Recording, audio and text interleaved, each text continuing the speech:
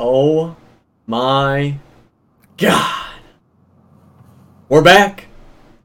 We are back. Hello everyone and welcome to the What the Sheep podcast episode 58, where Alana and myself, at long last, finally returning, will be discussing Critical Role Campaign 3, the announcement State of the Role stream that Critical Role just put out.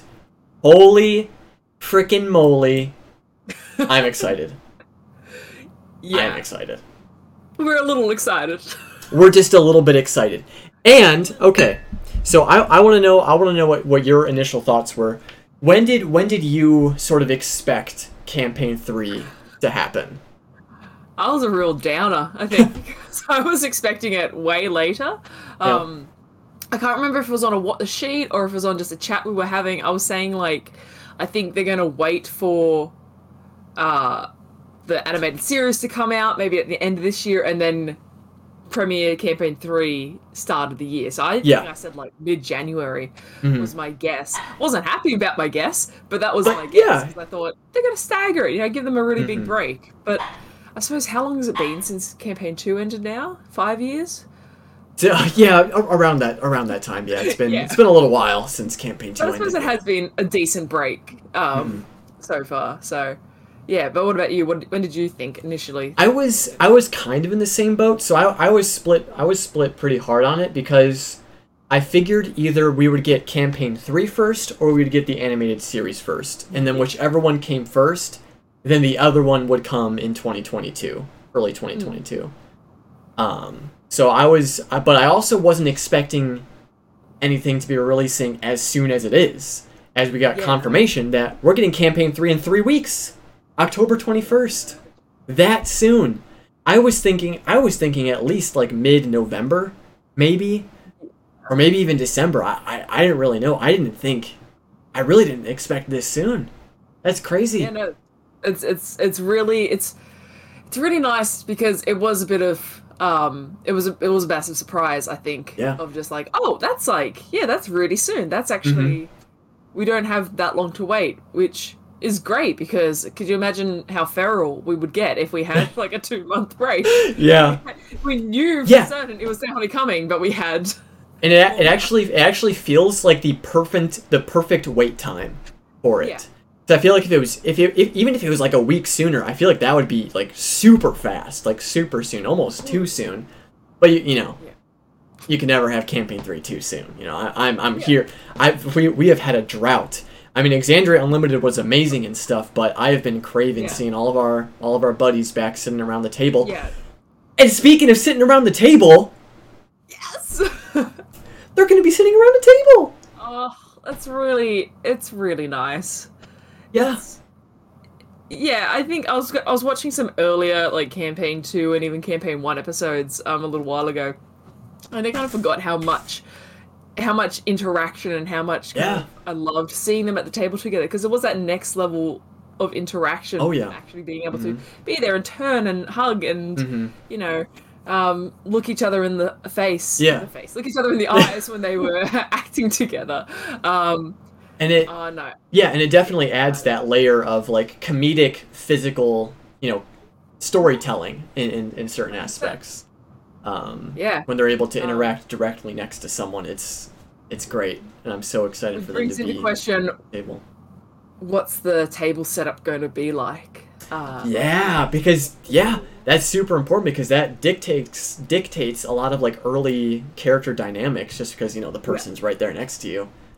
I'm sad that we missed out on about 42 episodes of more Sam and Laura next to each other. I think that was probably the best pairing from both campaigns so far. Yeah, pure chaos, just bottled right next to each other. Yeah. I'd be happy if they sat next to each other again, because I wouldn't care. Dynamic. Yeah. But again, it depends on the characters. These new characters that they're going to be playing. Also very true. They interact. If any of them are going to be connected before the campaign. Yeah, initial connections. We talked briefly about that off stream. Because obviously in Campaign 1 we had Vex and Vax, and obviously that played a very severe emotional or carried like emotional weight throughout this story and stuff. It'd be very interesting to see if there is something like that. And we kind of had some kind of a connection in campaign 2 with Caleb and Veth's character. They had a brief history a little bit, but we're talking about like sibling or like relationship or marriage, even something like that. Like a direct connection. That would be interesting to have. If there was like an already established relationship at the beginning of a campaign, would be interesting. Like, and child would be an interesting relationship. That'd be weird to role play. Yeah, maybe. With your partner, which I'm sure they all are. Oh yeah. But we can talk about that in a bit. Not to jump ahead. We'll talk about characters. So we'll just, of course, we're gonna go over everything that was announced during the State of the Roll stream. Starting with kind of what they opened up with, and that was to throw all expectations out the window. Because it's going to be a new and unique experience, there's going to be a possibility for new storytellers, which could either mean a guest of some kind, or someone taking on the DM mantle for a little bit. Like co-DMing. Co-DMing. I know Matt did confirm that he will be DMing this campaign. Yes. So we'll see if maybe like he just switches out, or there's a co-DMing sort of situation. I think at a point in the past, a point previous to this point, Matt had said he wanted Matt Colville at some point to play an NPC villain for campaign 2, which I've seen done before, and I've done it before in a game. I was playing with students, but at the same time, I've done it before where I've had someone play an NPC. Yeah. And it was a really fun, interesting dynamic. And I think if you're getting, say, like, other people to come in to play specific NPCs, so they're not running the game, but they do have their own purpose and they're antagonistic to the players.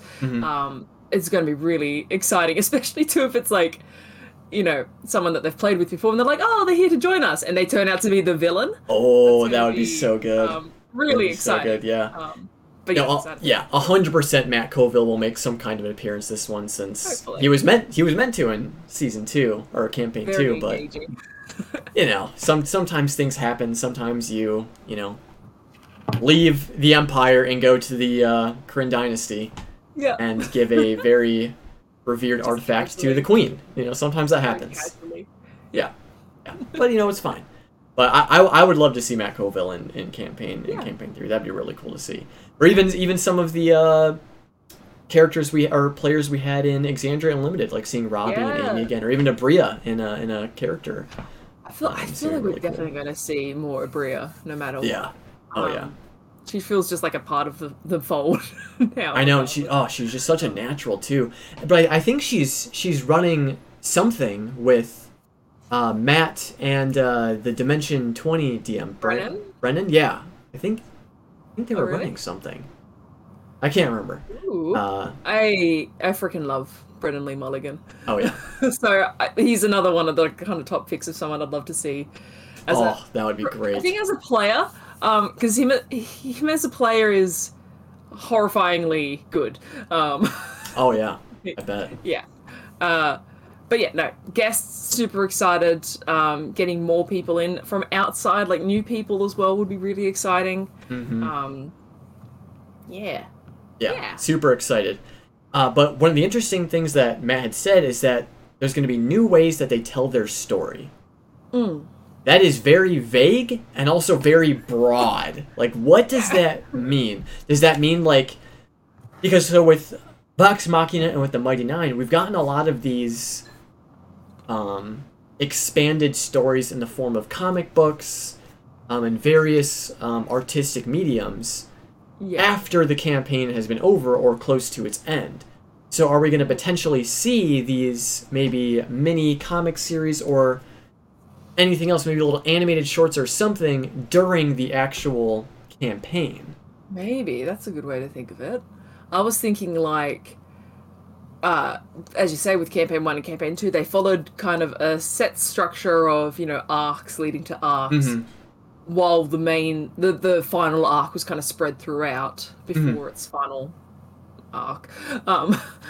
But I was thinking maybe it'd be something a little bit more casual or at least a bit more loose for this campaign. So whether it's not massive major arcs, it's more smaller stories or smaller side quests, and that's when they might bring in other people.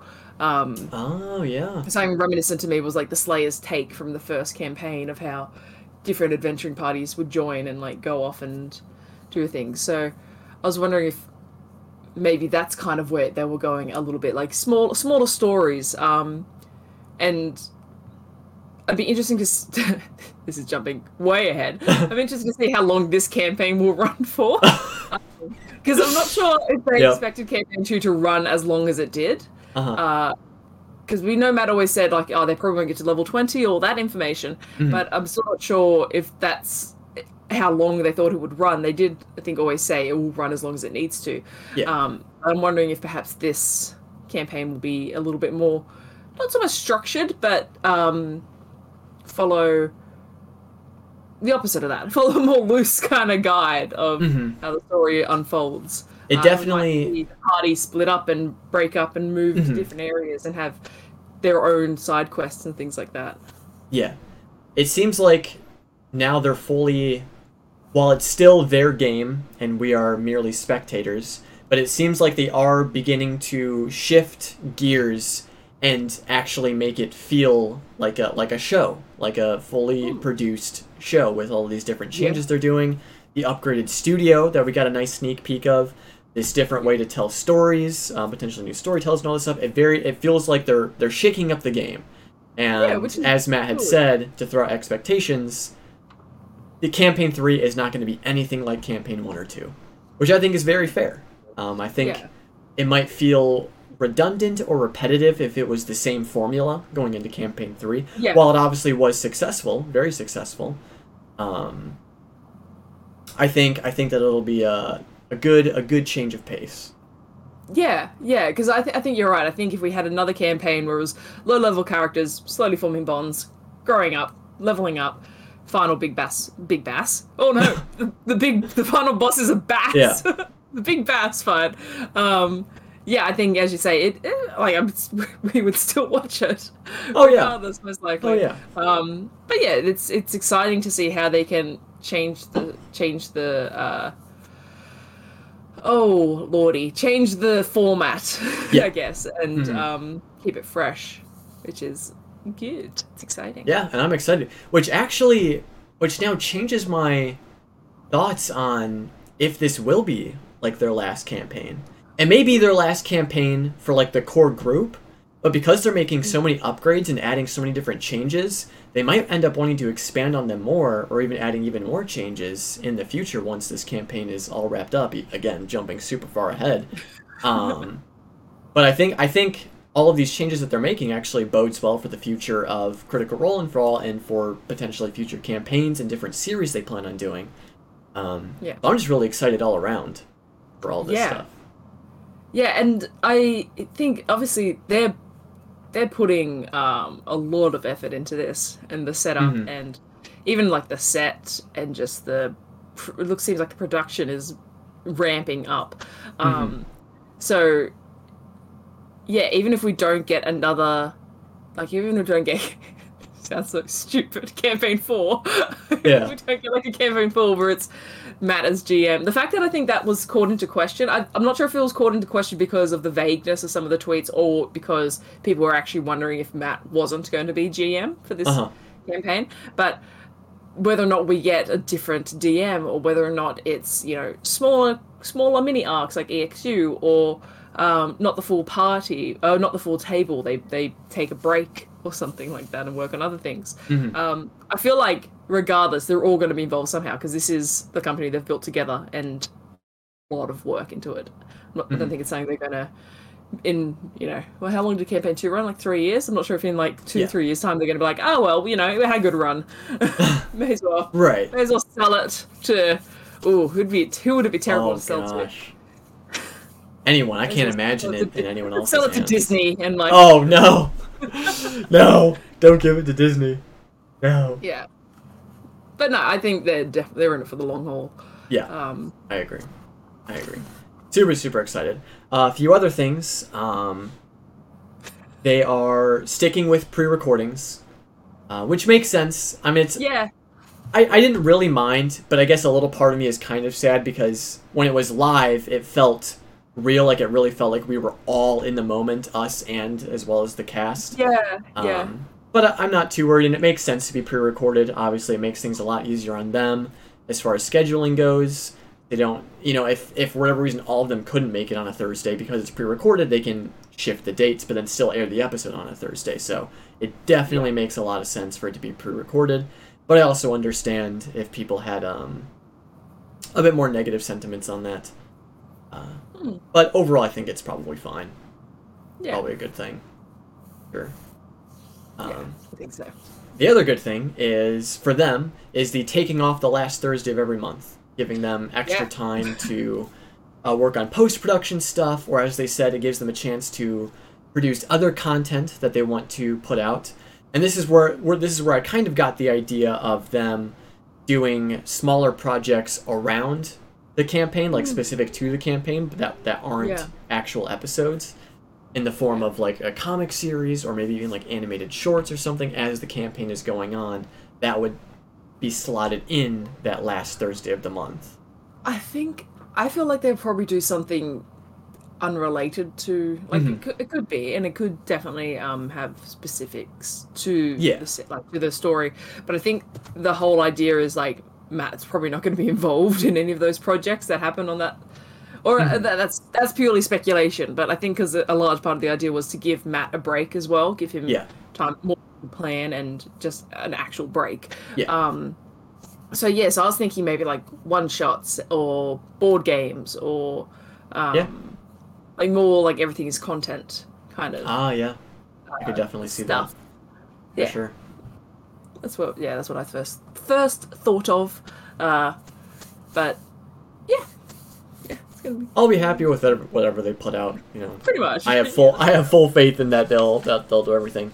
Another update. It is nice. Sorry, I should say it is nice because the catch up stress can be kind of can be real for a lot of people. You always see people saying like, should I just read what happens and then watch so I can watch live, and I think there's a lot of pressure on especially new fans to catch up. So at least with this break, it will be a little bit more attainable for people to catch up. It won't be stretching quite as long. But even then, it's just also nice to have a week off. And I know if there's other stuff, definitely be watching it, but not having to go as hard all the time.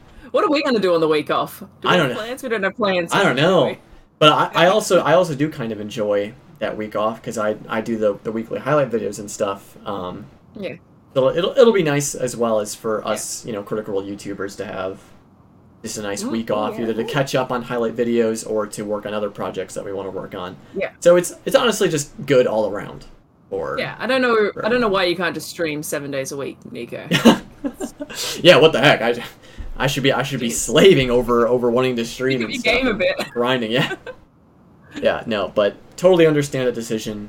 They should definitely be looking out for themselves, their mental health, their health in general. So I'm super happy that they're making that decision and taking care of themselves. Not only themselves, but also the crew and all of them, because they all put a lot of work into all of this. So definitely really happy with that. So some more sad news. They are no longer doing the art reel before the stream. I'm not sure why. I'm assuming they're replacing it with something, maybe. I feel like they might do it similar to what they did with EXU, which was a lot of concept art and like a lot of paid art. Which I think, look, it's all speculation. I am not a lawyer or anything like that. I think part of it might be due to their new copyright. That actually makes a lot of sense now. It's a weird grey area of having people submit artwork for you to use on a commercial product, and then essentially having it there in perpetuity forever. With people's rights. So if they then want to take it off, if it's sponsored content that they don't agree with, it's.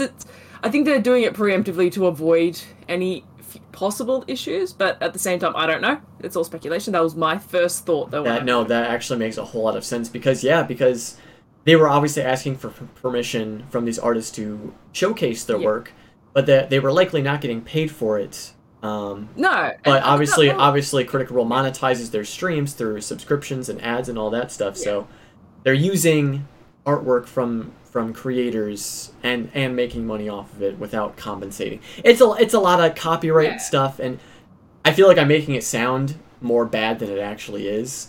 I think it's a smart decision. It's sad because it was really enjoyable, and I found a lot of artists through it. Oh yeah. But it's a smart business decision. I guess, it's one of those, and that's kind of how we have to view moving into Campaign 3, because with Campaign 1, more so, Campaign 1 was very primitive, I guess is a way to put it, in terms of like production quality. Them viewing it as like an actual show, it was still like a game. Campaign 2 evolved even more, but now with Campaign 3, it's definitely more business oriented, and that's not to say that it still won't have the charm that it has had this whole time. It's just almost required at this point, because they've grown so big and they're growing bigger, that they kind of do have to take into consideration all of these new things that are popping up with their growing fame. So 100%. Totally good. And there's like oh gosh, I should be able to remember it. I think it's just Critical Role Art Bot on Twitter is really good. They retweet pretty much anyone that does Critical Role fan art. So that's a really good one if you want to make sure you're staying up to date. And they're still doing the curated weekly fan art galleries. Yes. Which I feel like that's going to be an even tougher job now. Yeah. Because you're no longer relying on like a large majority being in the art rail. This is now highly curated. Oh yeah. It's a whole thing. It makes sense. Yeah. It'll be a shame, but it makes sense.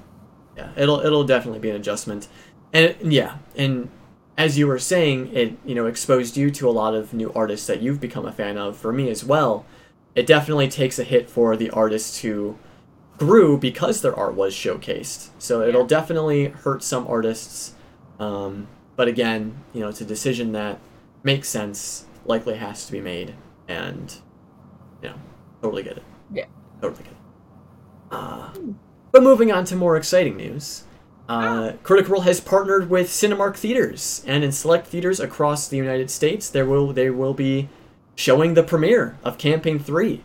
I don't know if it'll just be the premiere or if it will be every episode. I think it will just be the premiere. I think just the premiere. Yeah. So be sure to check out and see if you have a Cinemark theater near you. My closest one is 2 hours away, so. Oh God. Yeah. But I'm also seeing a concert. I'm also unfortunately seeing a concert the night of the premiere of Campaign 3, so I won't be able to watch the premiere of Campaign 3. I'll have to wait till after the concert to watch it. Yeah. Oh it was very poor timing. Very poor timing, but it is what it is. What are you seeing? What is more important than Campaign 3, Nico? I'm seeing 100 gecs. It's a very interesting band. My friend introduced me to them. I was like, hey, you want to go to this concert? So I was like, sure, why not? So I'll be doing that. Yeah, but this was something that we had planned like a month prior, so I didn't even know that it was going to be the 21st. That's why it was like bittersweet when I found out, because I was like, oh, dang it, in a concert that day. That's going to be an interesting experience, going to a live theater to watch with fans. I know. I was definitely looking forward to that.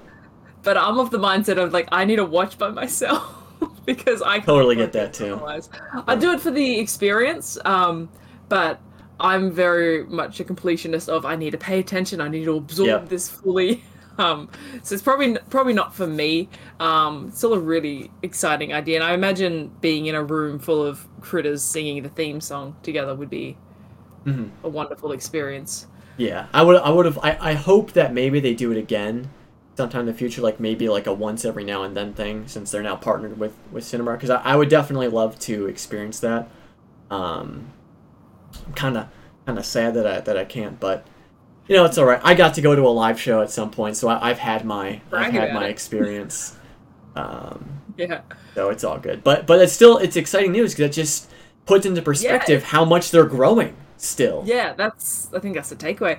What's interesting though, I know cinemas can do live streams, they can host live streams, but it's also pre-recorded, and the way like digital cinema works is they can, just send them a pre-recording, which makes me think there could be, before the campaign comes out, live copies of the episode. Oh yeah. Yeah. Scares me. Basically, we've had leaks recently. We've had it's a stupid thing to be scared about. It's a very kind of silly scared. But it's just I like that it's being pre-recorded. I think that's a very smart move.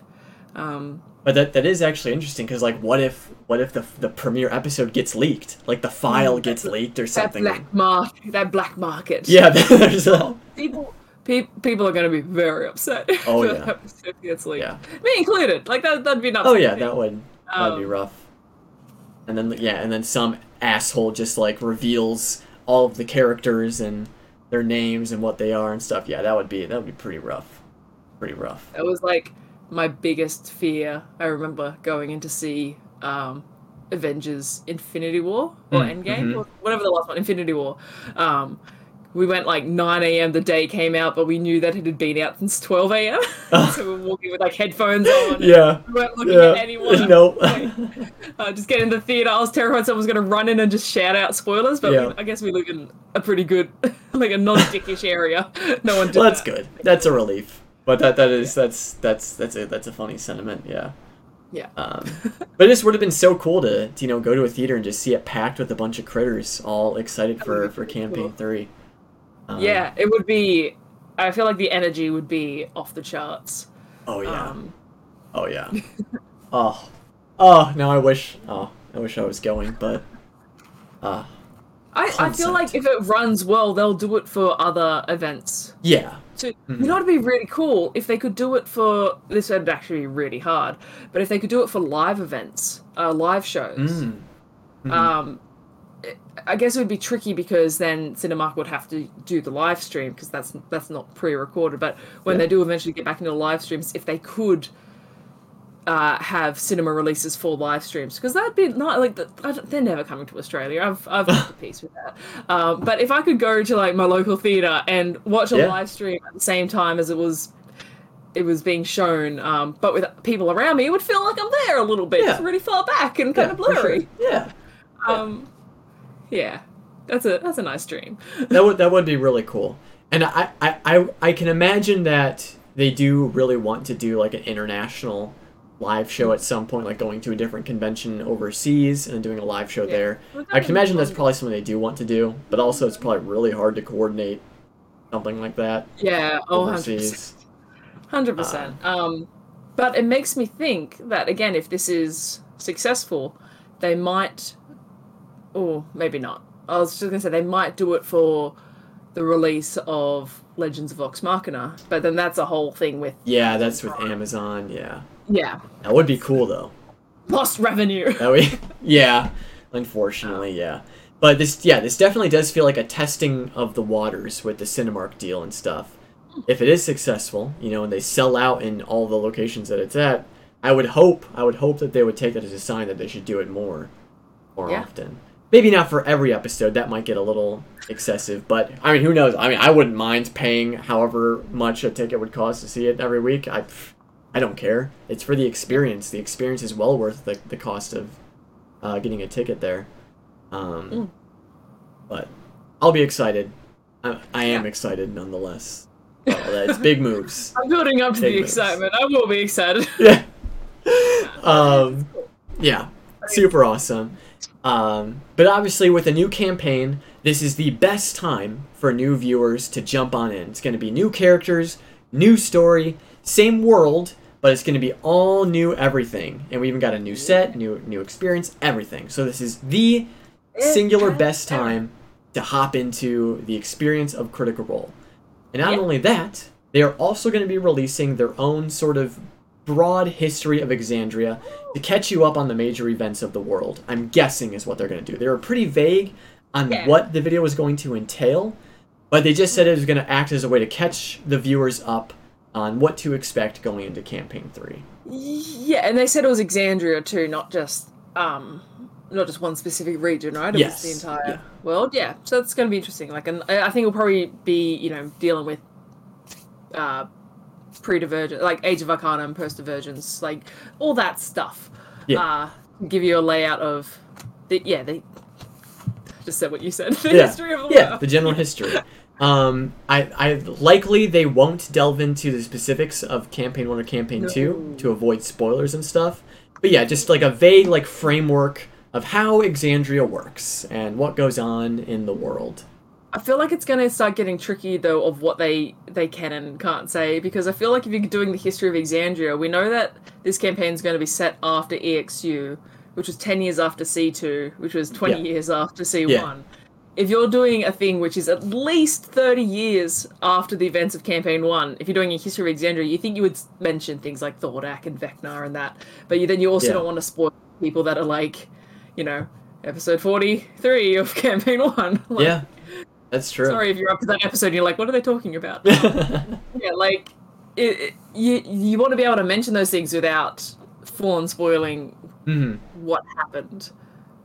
Yeah. I think at this point people will be like, oh, I assume it's okay. It right. worked out eventually. Right. But, 6 years after C2. My mistake. Yeah, but we're in that roughly 25-year, 30-year mark. It could be even longer then. We just know that it is after EXU. We don't know how much longer it is.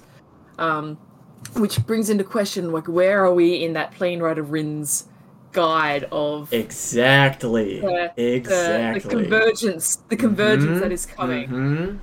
We need to get a star map out. We need to, like... I know. Where's Kurt Roll stats? They gotta know. They know. They definitely know. But yeah, that's a good point, because that was one of our predictions. That was one of our predictions at the end of Campaign 2, was that the Plane Rider Rin stuff was going to play a factor of some kind in Campaign 3. It definitely felt like a build up sort of You gotta break the multiverse. Yeah, exactly. Oh my god. Yes. I still want an Avengers-esque team-up of Vox Machina, the Mighty Nine, and whatever bumblefucks are created for Campaign 3. What if it is a multiverse break where, like, something happens and we start getting characters from other D&D universes? Oh my god. Yes. And even not even just D&D, like the what was that high school one-shot that we got? The, something Heart? Yeah, the Cinderbrush, yeah. For all this stuff. I was thinking, like, Dimension 20 stuff coming, but that makes more sense. we get characters from the one-shot. Yeah. Oh, or like Ashley's one shot, all those fantastic characters. Oh god. Oh, that'd be great. Quick, who would be the worst character to bring into Exandria from any of their one shots? Oh my god.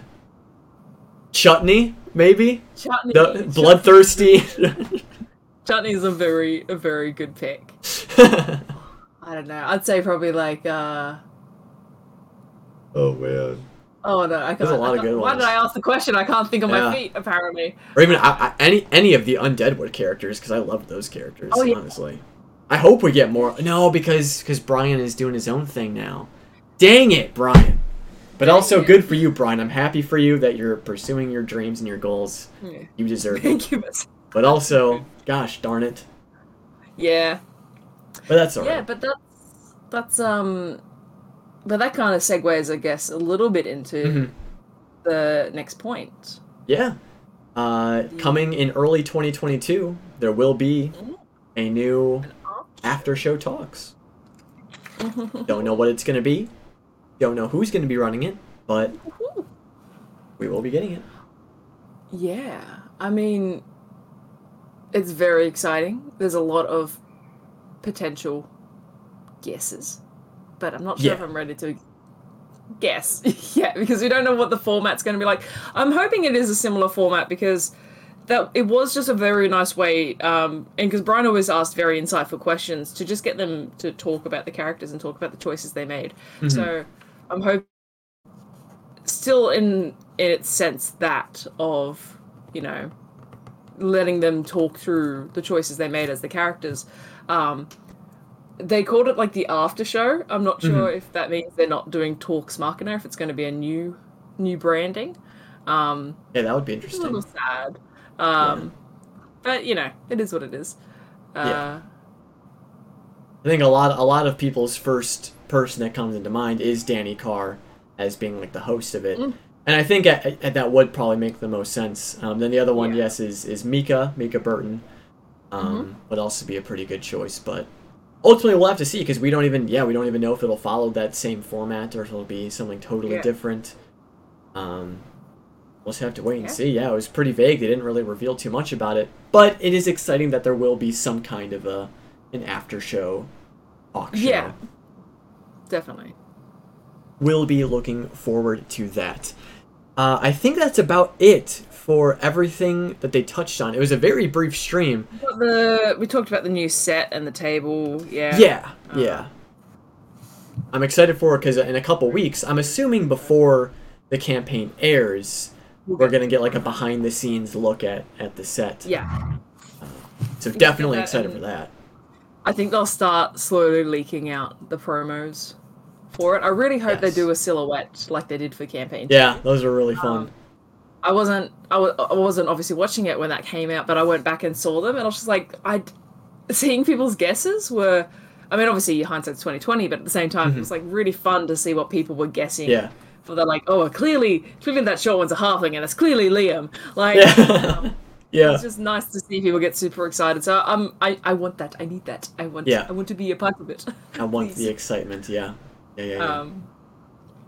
So I'm hoping they do something similar to that, which would be interesting. Yeah, we're looking forward to it. And I mean, the one of the very last things that Matt said was that Taliesin has been asking a lot of questions in regards to the character that he's building, but obviously that's probably just a funny throwaway line, but also probably true. Also, maybe not. Maybe it's. I mean, think about it. If you're playing Tharizdun, you're gonna have lots of questions, right? Taliesin has been Tharizdun this whole time. Taliesin has been it. None of his characters, but Taliesin specifically.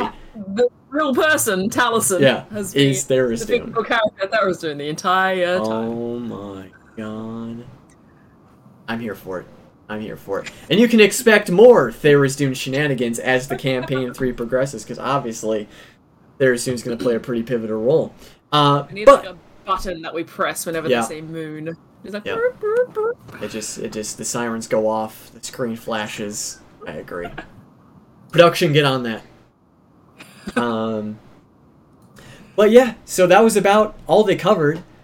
So now, Alana and I kind of wanted to talk about our predictions for character classes and races a little bit, just to have a little fun at the end of this with the sheet episode.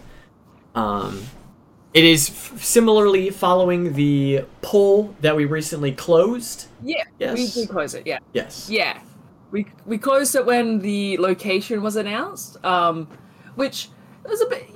I was kind of hoping we could let it go for a bit longer in the sense that people could still guess races and classes, but it's only fair, I think, to the people that have already voted that we close it now. Yeah. Because I don't think we could keep it running and be like, oh, we'll just discount the location votes, because that would be unfair. Then for the people who voted for that location before the leak, bordering on what you can do with a guessing competition. Yeah. So we just thought, just to be safe, we're just gonna close it off. We got on the Twitter guessing competition, we got 160 responses, which is super what exciting. I'm working through at the moment.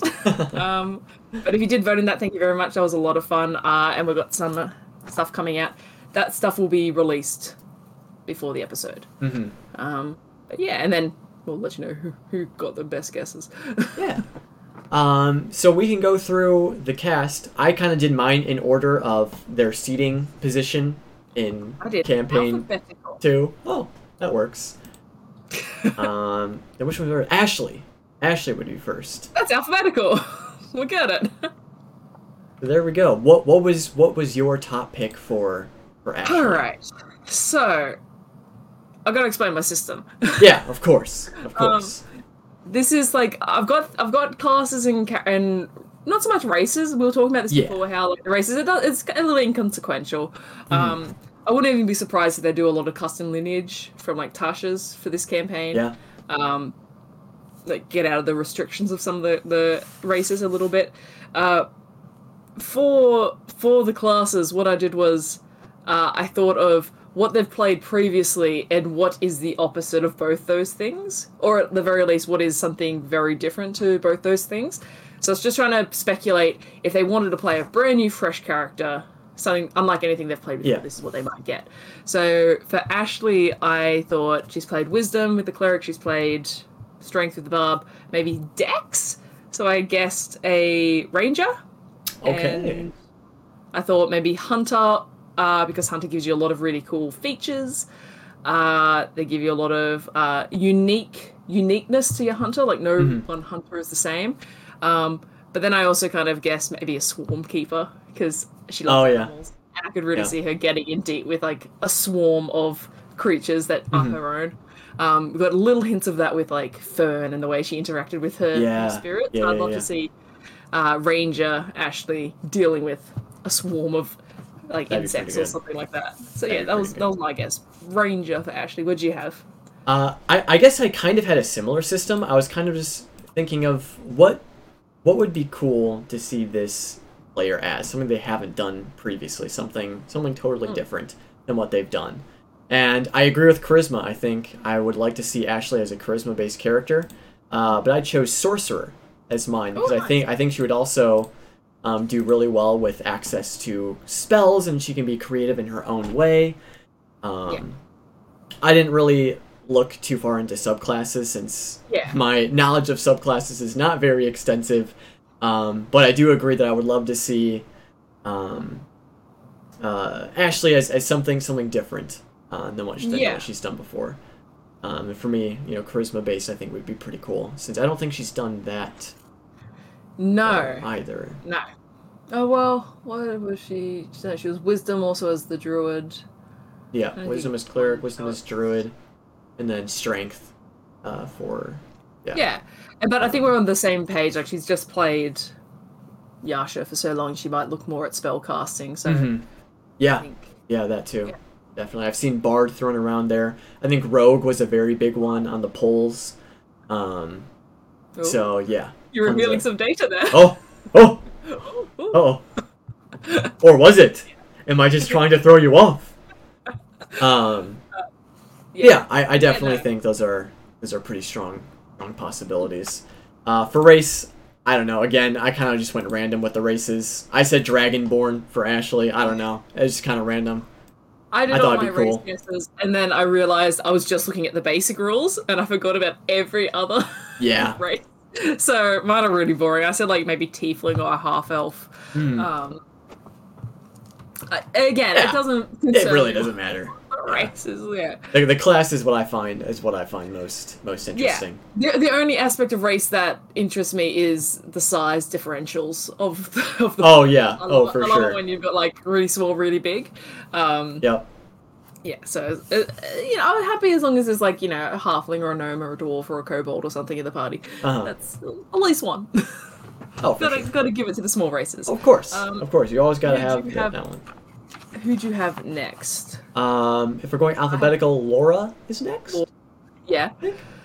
For Laura, I want a charisma also character for Laura. I chose Bard for Laura. Oh yeah. I really think Laura would absolutely kill it as a Bard. Obviously, she's a fantastic singer. She's hilarious. Her Laura as a person just fits the personality of a Bard very, very well. So I think it would fit not only for her but also just as a character she would play. And then I just had Tabaxi as the race. I don't know. Tabaxi, I'd love for there to be Tabaxi in this party. It's such a cool race. For Laura, I also went charisma, but I said sorcerer for Laura. I think it's unique enough spell casting so that it'll be different from cleric. I think she enjoyed the aspects when like she could do like spell splitting with Jester. Having meta magic, she would really kind of go wild with. She might also then just go non-spell casting, like completely, and just surprise us and go fighter or barbarian or something. But I was thinking, a high charisma based class. So I said sorcerer. My rough guess was like maybe a shadow sorcerer. Or even like maybe a draconic bloodline. That'd be cool. You know, I don't know. Yeah. And then I guess like dragonborn or human. Real basic guesses for the race. Yeah, right. Yeah. We don't care about that. But for Liam, what did you have? What did you have for Liam? So, excuse me. I said Bard for Liam. Okay. Because I think it's separate again enough from Wizard. They use similar spells, but then they've also got a lot of their own. But again, it's charisma based. And I saw a really good post it was on Twitter. Someone was asking Matt about like, has he worked at all on his College of Tragedy subclass for bards? Like, because he had mentioned about wanting to make that before, and he only responded with those 2 little eye emojis. Yeah. And I was like, ooh. Oh, so I'm putting that in College of Tragedy, potentially for Liam as a bard. And that would be perfect for Liam. It sounds cliche, and I don't want to like insinuate that I only think Liam plays sad characters, because I don't think that. I know it's a joke, it's a bit of a meme, but I think it would be really good if we think of like this kind of Shakespearean-esque actor that is just down on there, like, give us the angst we need. That's really good. Actually, I kind of wish I had shot. I picked that now. I scrapped my own prediction. That's what I want now. That's amazing. I thought that, or swords, College of Swords, because that's also just fun. Yeah. But yeah, I just like the idea of like this waxing poetic kind of. And that's also dramatic tragedy. Oh yeah. It depends on how the class is actually built up. If it is an actual tragedy bard, or like where their class features come from, deep fatal flaws and unescapable like sadness. And inescapable sorrow. That'd be interesting. Yeah. But if it plays more into dramatic bardic stuff, that'd be fun too. But I want the deep sadness, the angst, the heavy shit. Give it to me, Liam. I know you can provide it. Yeah. But yeah, that is, again, it's another high spell casting class, but it has a bit more melee, so it's a bit more interesting. Yeah. Liam's hard because Liam went very melee with Vax, very spellcasting with Caleb, so it's kind of a bit up in the air where he would go with his next choice. Yeah, I could totally see that. For me, I went with... what was your initial guess? Barbarian, actually. Oh. Nice. Because I remember briefly... towards the end of Campaign 2, I think maybe during a Talks episode, they were talking about if they had ideas for characters for Campaign 3. And Liam kind of hinted at the idea of playing a martial class, like a fighter or something along those lines. But then he played a fighter as Orym for Exandria Unlimited. So like, okay, well maybe he'll still pick a martial class for Campaign 3. And I thought Barbarian. I was torn between Barbarian and Monk. Might have been something. But for Barbarian, I didn't really have a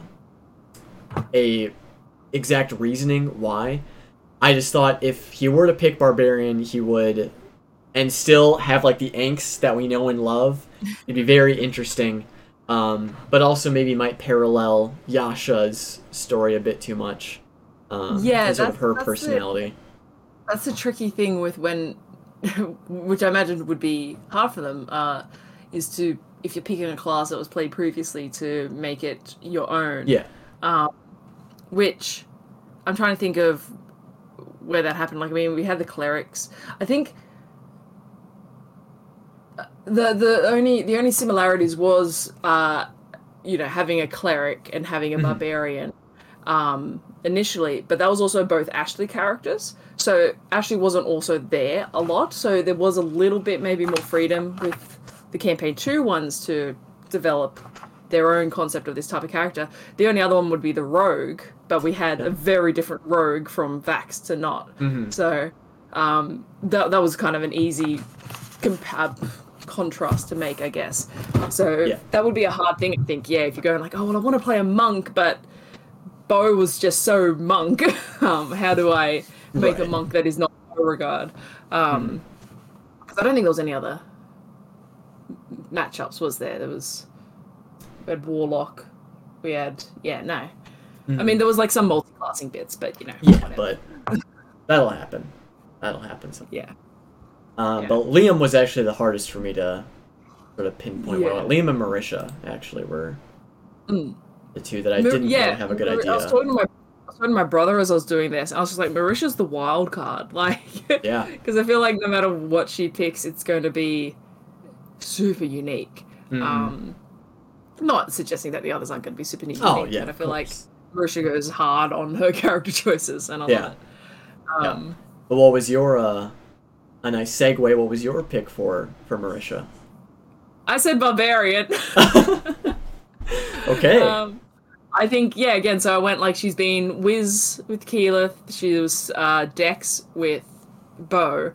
I thought just straight up big, it doesn't have to be big beefy, but just a Barbarian, because I think there's some really fun paths of Barbarian that aren't, just your smashy smash. A lot of it is still smashy smash, but I thought maybe Path of the Beast, because that gives you a more kind of, that might be too druidic, actually. I might need to rethink Marisha. I did have a second option for her. I did say Gnome Barbarian, by the way. Oh, nice. But I thought maybe like a Dwarf Artificer could be fun as well. She has played a Dwarf before. She played the Cobblepot. Cobblepot? Pepper Pots? No. Copper something. What's Copper the first name? I can't remember the first name of the character. I mean, she played the Bard, Dwarf in Darrington Brigade. But I thought maybe, like a Dwarf Artificer, maybe like an Armourer would be cool, or an Alchemist. Because that is, on the outside, you look almost kind of just like a melee character, but you've got these very unique spells that you can cast. Which I thought would be fun. But I'm immediately convinced myself not to choose Barbarian when I said it, so I'm going to go with Artificer. Yeah. Actually, I didn't choose Artificer as any of my predictions, but thinking about it, it would be really cool to see an Artificer in the campaign. So we got it briefly with Terry. Talus, and that was also, it was pretty fresh then when Terry came out, the class. So it's been very well. What am I trying to say? What am I trying to say, Nico? It's been updated and enhanced, and these aren't the words I'm looking for, but you know what I mean. It's been made better. Yeah. I got you. That's another one also, like maybe Taliesin could be an Artificer. That would lead to the many questions from Taliesin, because it's not a tricky class. It's just there's a lot going on. It's a very high skill ceiling for Artificer. For me, I guess we'll talk about Taliesin when we get there. But for me, for Marisha, I chose Ranger. I don't fully, because again, for me, like Liam and Marisha was the hardest one. So like Ranger, it is going back into Wisdom like Keyleth was, and it is very naturey. But again, it has that mixture of spellcasting while also having like martial capabilities and stuff with Bo, so it kind of blends Keyleth and Beauregard together in terms of not strictly being a melee class, not strictly being like a spellcaster and stuff. It's a Dex Wiz class. Dex Wiz. Don't have really much more to say on that. It would be cool to see her as also a charisma-based character, either being like a warlock. A warlock was another one that I kind of thought about as well. Would be interesting to see. I think it just goes to show that we all want to see them play a charismatic character at some point, just because we love to see that kind of personality come out and see how it role plays and stuff. So I would be totally fine if they all played a charisma-based character. Is all I'm saying. So someone said earlier in chat, like, "Oops, all bards." Yep. Hey, all elf bards. That's what they're gonna be. Elven bards or elven monks. That's what it was gonna be. Interesting. I'm hoping we do get like an elf this campaign. There hasn't been an elf yet. I know there hasn't been a dwarf in the main campaigns either. There hasn't been a lot in each of the campaigns, but I think Liam's gonna play a dwarf. I don't know why. I'm just getting dwarf vibes from Liam. I think I put for Liam. I said half orc or halfling. I went like either end. Yeah. I don't know. And dwarf. Imagine if they're all dwarves. That'd be amazing. Yep. I've DM'd a campaign that was all dwarves. It was a lot of fun because when an adventuring party wanders into a town, people are like, "Oh, that's an odd-looking bunch," and go about the day. But when like a band of dwarves walk in, they're like, "Oh, something's happening. What's happening?" Like, yeah. Is Snow White nearby? Where all these where all these dwarves come from? But yeah, no, they would be the 7 dwarves. Yeah. Oh God. Oh no. That's it. There it is. We figured it out. Yeah. If we suddenly disappear, you know why. Yeah. The Critical Role writers came after us. We got that sweet Cinemark. Yep. I have it right in my desk. Yeah, I've watched it 10 times already. Yeah. Where were we up to? We're up to Mershing. Yeah. So I think a dwarf here or there would be good. For sure. For sure. Good. Who's after Marisha? Sam. Which I have to say is currently the most wild in terms of guesses in the guessing competition. Except for in race. In race there's some very clear winners in the race category. But they're all the non-basic. Yeah. I feel like I might know what one of them is. For me, so I chose monk. I feel like if there was anyone to, because in campaign 2 is always the joke of like monks are OP, like we should all just play monks in campaign 3. Yeah. I could see Sam being the one that does play a monk in campaign 3 just because of that joke. But then I chose Kenku. I feel like Sam would be able to pull off a Kenku. Oh my word. It'd be hard, but I feel like Sam has that chaotic energy about him that I think he would be able to make a Kenku work. Yeah, that would be wild. I saw a few guesses in the competition and they were my favorite, and there's one person had it, and I'm going to shout them out when we come up with the results. It was Kenku Bard of Eloquence, which I think is the funniest thing. Oh my god. Such a good combination. Yeah, I mean, you just play as the Kenku and you just sit on like political meetings and various things, hearing all of these like intelligent people talk and just copy them. Kenku's a great guess. What was the race? What was the class? Sorry, you said? Oh, monk. Yeah, monk. Yeah. Yeah, that's actually a good guess. And we got Liam picked his character. They said, like at the start. Like around towards the end, they said like Liam has already picked Sam's character. So I was trying to think of what was happening at the time of the story when that happened. Because initially I thought, maybe Sam will play a Warforged, but I think that character was probably picked before the whole Warforged in Exandria came out. I guessed Paladin. Ooh. Again, because we've had charisma and we've had Dex. I thought maybe a strength charisma. Mm-hmm. Wait, is it strength? Are Paladin's charisma or are they wisdom? Oh no, they're charisma. No, they're charisma. Yeah, charisma, strength, or charisma con, however you want to. Yeah. So I thought a paladin would be really cool because I could see Sam playing either like a righteous or conflicted type character. Mm-hmm. I think Sam's always said he likes to play characters that are just like, fun and energetic to him. So I love the idea of a fun, energetic paladin. But I also put maybe Paladin of Vengeance because that's a nice bit of twist to the joy that is Sam a lot of the time. And Vengeance Paladins are just really fun. There's so much fun. They get so much cool stuff to do in combat. So. What about what's the Chad Paladin? I mean, they're all Chads, but what's the path of not devotion, courage or something like that? It's something like that. It's like path of righteousness. Yeah, it's it's Paladin. I'm looking it up.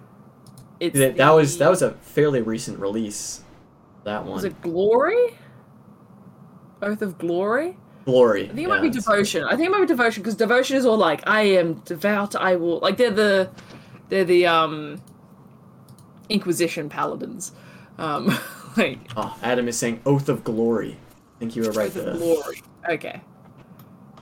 Yeah, that would actually be super interesting seeing Sam play that kind of a character. What race, though, did you choose for Sam?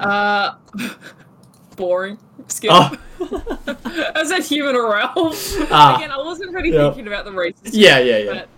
But, Sam, I was just interested in since it seems like a lot of people put wild races for that one. Yeah. I mean, he's played 2 smaller races. He could keep up the trend and do, like, you know, he could even do, like, another halfling. He could do kobold. He could do, Kenku, as you suggested. Yeah. But I was torn between Kenku and kobold for my picks. You could go the other end and do, like, Goliath or, like, half giant or like orc, because honestly I could because he definitely but because he has played 2 short races, I wouldn't be surprised if he just played a really tall one just to, you know, subvert expectations, stuff like that. That'd be a very Sam thing to do, I think. Super switching it up for sure. Who's next? Taliesin. Another kind of wild card because I think Taliesin's been playing D&D for a very long time, so he likes to mix it up a lot. A lot of the stuff he's played has been fairly new stuff. I mean, Gunslinger was a new class by Matt. Bloodhunter was a new class by Matt. Even Grave Cleric was fairly new when he started playing it. So I guess for this, it makes sense to look at things that were new releases, or again, it could be a new class, which is not what I did. I just picked a random thing. But I thought Dex as Percy, Wiz, and I can't even remember what a Bloodhunter is. I think they're Wisdom, maybe. I don't know that much about Bloodhunters. But I thought maybe a Rogue for Taliesin. And I said Soul Knife. Ooh. It's really cool. Yeah, I could definitely see that. But yeah, that was a pretty safe guess. But I also guessed, this is the only one that I paid attention to with race, thought maybe a Dragonborn for Taliesin. Because I know that in their very first home game, I'm fairly certain Taliesin played a Dragonborn. Yes. And I'd like to see that kind of return. I'd like to see more Dragonborns, or even like a return of Dragonborns in the world. Yeah, I feel like Dragonborns are underrated. Yeah. Dragonborns are cool. That was my guess. I also chose Rogue for Taliesin. Ooh, very nice. Again, didn't really think about subclass and stuff, but I ultimately settled on Rogue, but Artificer also came into mind. And also, another one of Matt's homebrews. So I was thinking maybe instead of Rogue, maybe he could go like Wizard and then specialize in like Dunamancy. If Dunamancy ended up being more prevalent and stuff, and then maybe he played as a Drow or something. And then I also thought, in the same realm of like the Kryn Dynasty and stuff, maybe an Echo Knight instead, and then delved into all that stuff. And then ultimately settled on Rogue because. The only reason I assume or initially thought that was because of that offhand comment that Matt had made at the end of the State of the Roll of Taliesin asking a bunch of questions. So I was like, oh, I wonder if he's playing like one of those subclasses for like Dunamancy or like Echo Knight or something like that, and he just has to know all this different things. But again, it was just a joke. But I was like, but what if it wasn't? What if there's something to? Let's read more into this. Yeah, let's read it down. Well, I am picking up every single crumb off of the ground that they gave us, and I am inspecting that with a magnifying glass. Yep. Yeah. That is what I'm doing. It's just like a broken jigsaw puzzle that we've jammed the pieces. Yeah. Get that Elmer's glue. Let me glue this shit together. Make it a... Yeah. This is something. Yeah, and, yep. Looks good to me.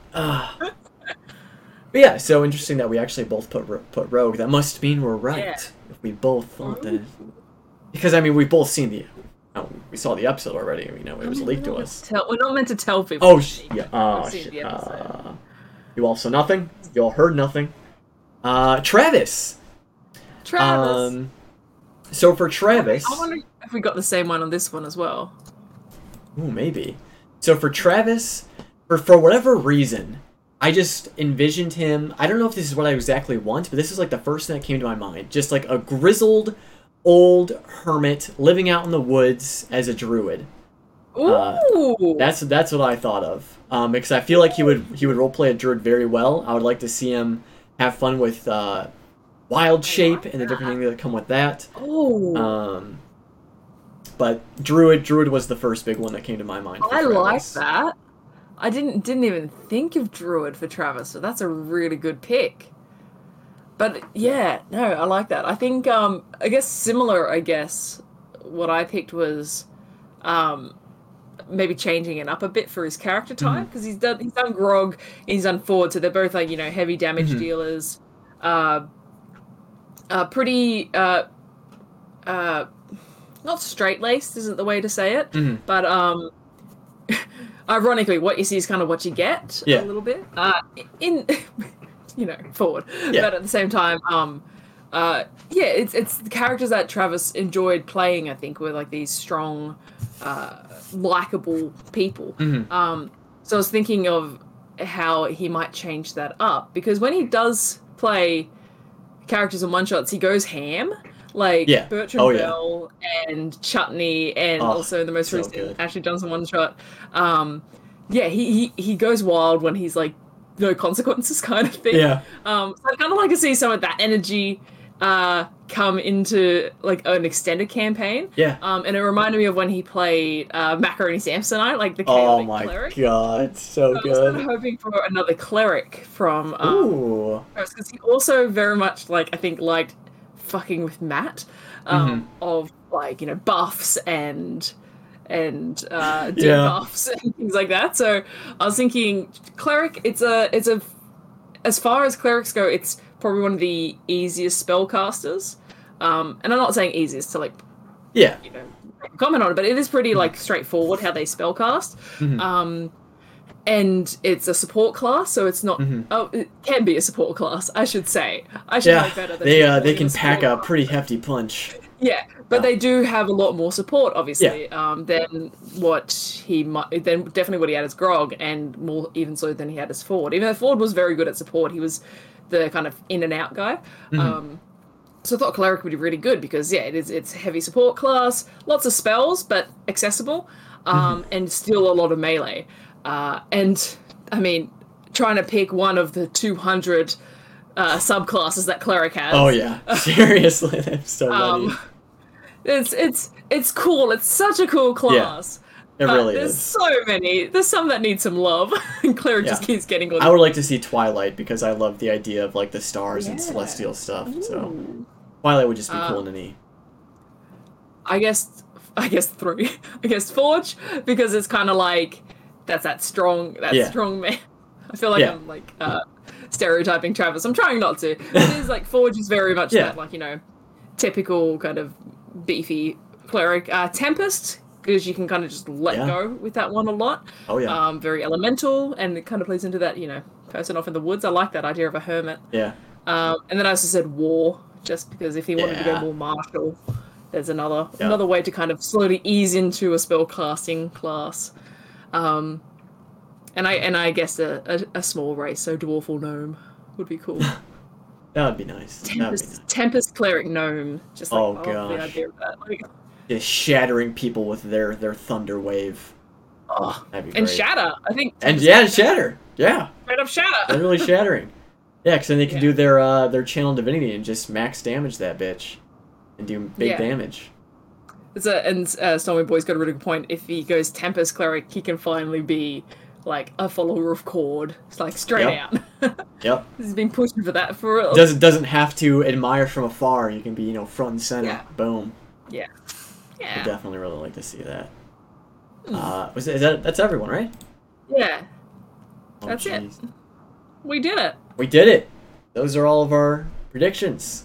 Again, you know, we're probably right because we've never been wrong before, you know. Yeah. You know, we're experts.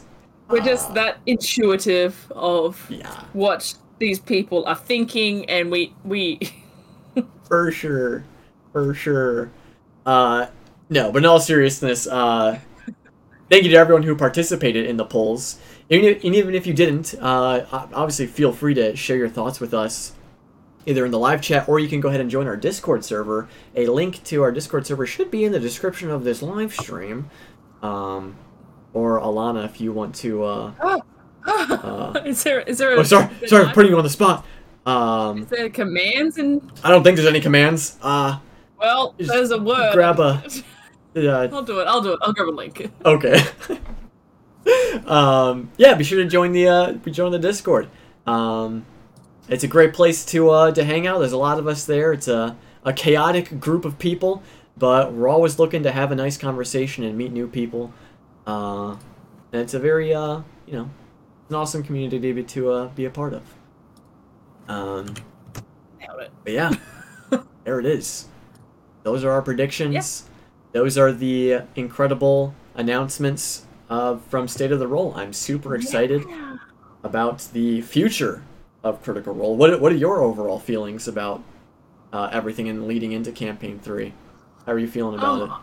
I'm excited that they're expanding and changing. I think they've got such a huge following. I feel like they would never kind of want for followers if they maintained the same thing over and over again, because a lot of people would be very happy with just the same thing over and over again, which is fine. Like there's a lot to be said in the comfort of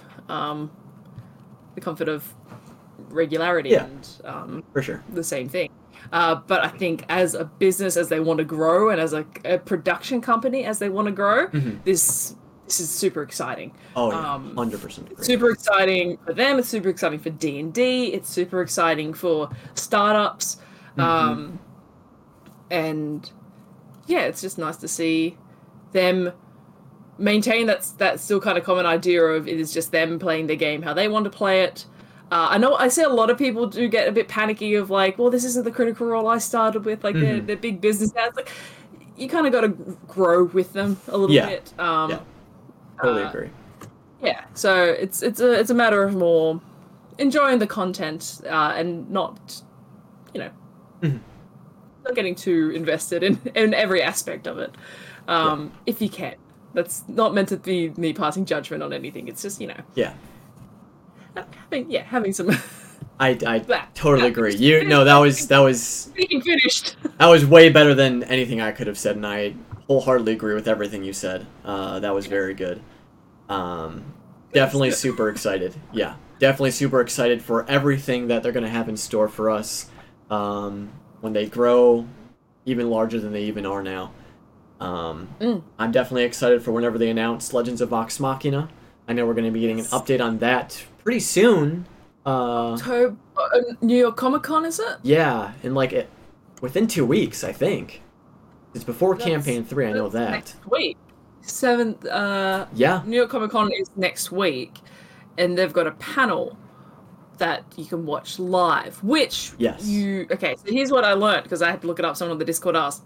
So yeah, if you're going to watch their panel, where they're releasing a sneak peek of Vox Machina, Legends of Vox Machina, you need to watch it live.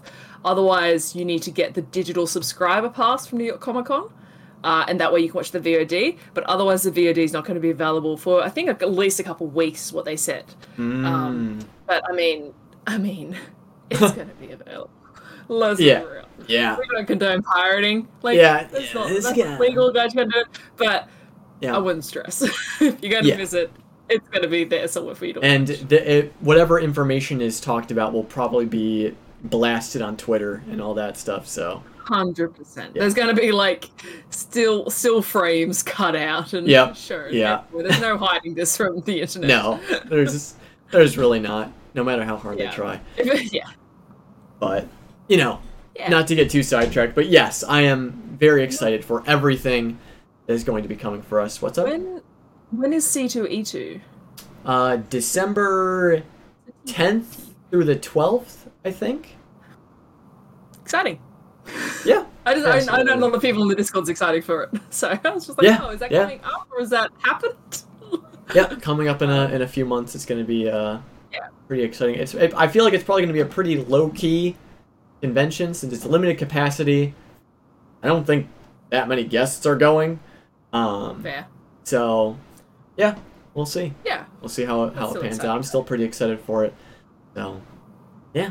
Lots of exciting stuff on the horizon, and even more stuff to be excited for in the coming year. 2022 is going to be packed with so much new stuff that Critical Role is going to provide for us, being Campaign 3, as well as various other forms of content that they come out with. And how is it 2022? Okay. Like, I don't know. It felt kind of weird saying that. It really did. What happened?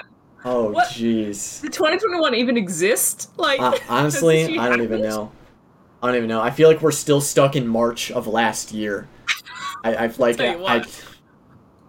been a time. It's been a time. Back to Atlanta, 1st of January 2020. Yeah. New Year's party going, year of the double crits! Like, oh my god. Yeah, let's go. It's going to be so good. Yeah. Oh. Yeah. Little did we know. But here we are at the beginning of Campaign 3, together, thriving and bracing ourselves for all of the exciting things to come. And I'm so happy that we get to share it together as a community. It's going to be awesome. So, with all that being said, we are going to call this one a wrap. As always, thank you all so much for joining us live, hanging out in chat, talking with us, sharing your thoughts and feelings. And thank you to everyone who's going to be watching this on YouTube or Spotify or wherever else this podcast may find itself. Thank you all so much for joining in on our conversations. And as always, don't forget to love each other, but most importantly, don't forget to love yourself. That is the most important thing you can do. So please make sure you're taking care of yourself. Drink some water, eat some food, get plenty of rest. You deserve it. And I'm happy that you're here with us. So, hope you all have an absolutely wonderful rest of your morning, day, evening, wherever you may be on this glorious earth. And we'll see you all very soon. Bye, everyone.